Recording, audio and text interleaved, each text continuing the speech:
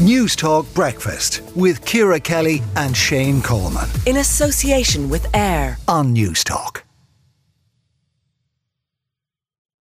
Some unedifying stories over the weekend coming out of the GAA, most particularly as reported in several of the papers this morning. Gardaí are investigating an incident in which an adult male allegedly grabbed a young boy by the throat. A 9-year-old. An under 9 hurling blitz in County Tipperary at the weekend. And this is, we've also seen things like two county managers sent off this weekend. Now, we're not saying there's clearly not equivalence between those two things. But we are asking this morning, what is going on? Is it the case? And I would actually make the case that it is. That there is a culture of minimising violence within the GAA, and there is a tacit acceptance of it as okay. There absolutely is. One of the representatives of Tipperary GAA said about this alleged incident of a 9-year-old being assaulted by an adult: we don't condone this kind of behaviour. Of course you don't condone it. If you condoned it, you would be mad. But the minimising and the words, the GAA has a thesaurus of words for this stuff. Schmozzles, fracas, melees, rows. These are violent assaults. Can we not call them what they are? Because when you make them sound like not all of them are violent assaults. Let's just be careful. I'm talking about the violent assaults, Shane. Yeah. And when you're talking about those things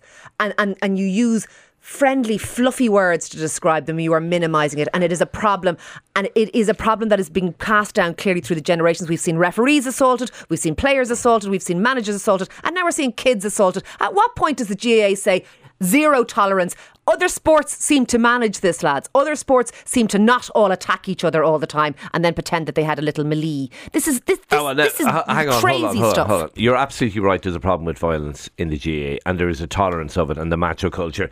It is not absolutely unique. You do see, you see pretty awful things on a rugby pitch sometimes as well. What you don't see in rugby, and to their huge credit, is you don't see referees getting abused because it's not part of their culture. And I absolutely agree.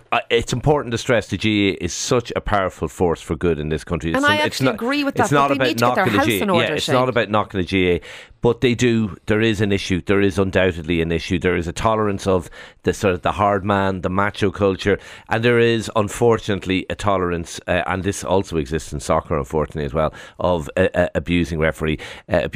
But to hear alleged assaults of an under 9 player. I mean, the stuff going on in underage matches is ludicrous. I mean, people just need to cop on and get a grip when it comes to underage games, and people treat them like they're, the Merseyside Derby or the Old Firm or something. It's ridiculous. It's crazy but stuff. It's also terrifying for kids like this, and this is a wrong. Anyway, look, lots of texts coming through. Yeah, absolutely. In relation to banning people from GAA matches, I witnessed an assault between two parents after one parent hurled abuse at another parent's child at an under 12 girls match.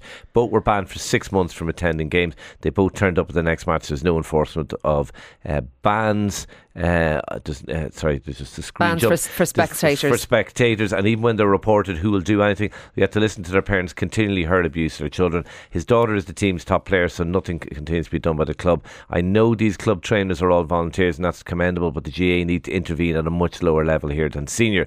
Here, that's where respect needs to be enforced. Someone else says, hi Shane and Ciara, with regard to abuse in the GAA, I completely agree with Ciara. My son, who was 13 at the time, was playing a club game some years ago. He had a tussle on the field with an opponent, got a bit heated, pushing and shoving, but nothing major. For the rest of the game, every time my son took a free or went near the ball, a 60-something-year-old man heckled and jeered him. Myself and my husband were not aware of this, or I would have stopped it immediately. At the end of the match, this man stalked on the field and followed my son, shouting at him as he walked back to his dugout. One of the coaches put an arm around my son and said, don't mind him, and that was it. None of the coaches tackled the man. None of them told him it wasn't on to harass a 13-year-old. Luckily, my son is not a shrinking violet, but he still mentions it from time to time. The GAA need to get tough on abuse at matches from underage games all the way to inter-county. Do keep your texts coming into us on this. I mean, look, let's be clear about something. An adult should say nothing to a child on a GAA pitch and or lay any hands other on pitch. them. That goes without saying. Well, I'm not sure it does, because as I say, Tipperary GAA says we don't condone it. We're not endorsing it. Look, I think that's more clumsy phrasing, to be totally honest. But an adult should say nothing to a child at a GAA game, nothing aggressive or negative. Let's stay with this story. We'll bring in Sean Kelly, MEP, former president of the GAA. Sean, look, the GA does have and many virtues, and we're not here to slag off the GA or criticise it, but there is an issue of violence in the GA and condoning violence or not being strict enough in dealing with violence. Yes, I would say maybe not being strict enough, certainly for incidents, particularly at underage level.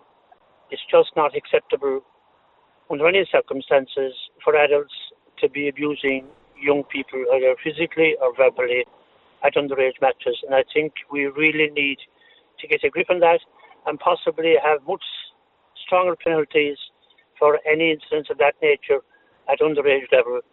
Because we are, unfortunately, in a society where I think, unfortunately, there's an increase in violence. If you look at the news every day, just somebody being stabbed or shot or something like that. But we must make sure that doesn't become the norm in any shape or form in the GA games.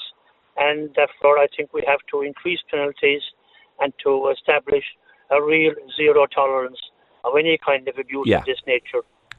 Look, important to stress, there were thousands of games played over the weekend. The vast majority of them took place without any incident, without any adults roaring at kids.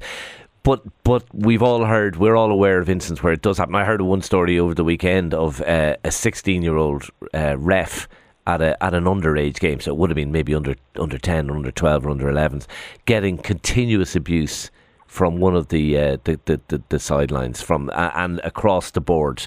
I mean, that kind of stuff is extraordinary. It can't happen.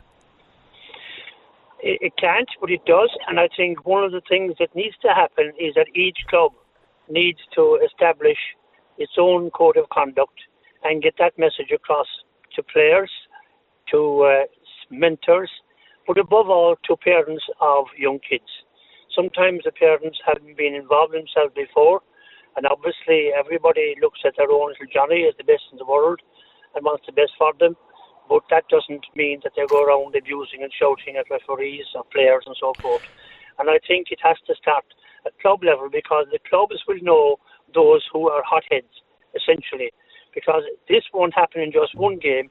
This will probably be continuous. So if there's a code of conduct, Sean, clubs invariably stand by their man in these situations. I mean, and you'll be aware of this, I've heard stories of outrageous things that have happened on and off the pitch, and clubs backing the perpetrators to the hilt. You're right, and that's why if we're really to stamp this out, it has to be done internally in the clubs. The club will stand by anybody once they go before the county board or some board at that level for punishment. They'll say, oh, he didn't mean it, he's a great record, he's a wonderful volunteer, he spends hours and hours and hours. Maybe they shouldn't, though. Maybe they shouldn't. Maybe if that person does something wrong, the club should say, you know what, you're actually on your own in dealing with this one.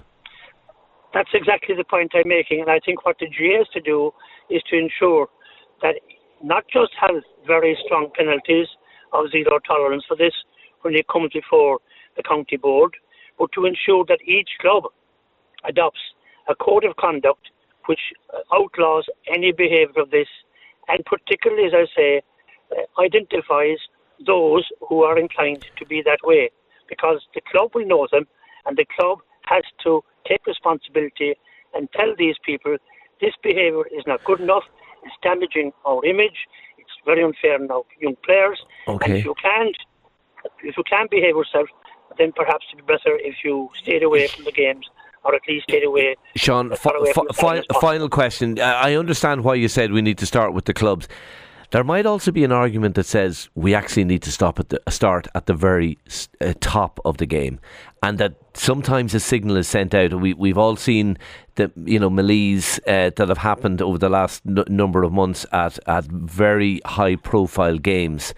Does that send out a signal as well? Is there a culture in the GA that and Kevin McStay wrote brilliantly about this last year, the macho culture, the celebration of the hard man and so on, that actually works its way down to the local level, to the club level, and there's a kind of a tolerance of violence and almost at times a regard for it? I think that was certainly maybe the case in the past, although I feel it's changing gradually. But that's why I'm saying The real solution to this, where I'm concerned, is two-pronged. One, you're absolutely right. There has to be no tolerance of this from the very top down to the very bottom at administrative level. And we have to have very strong penalties. Obviously, the penalties aren't strong enough at the moment. They have to be strengthened and made more difficult for people who actually break the rules and abuse referees and abuse players. But you have to also put the onus back on the club.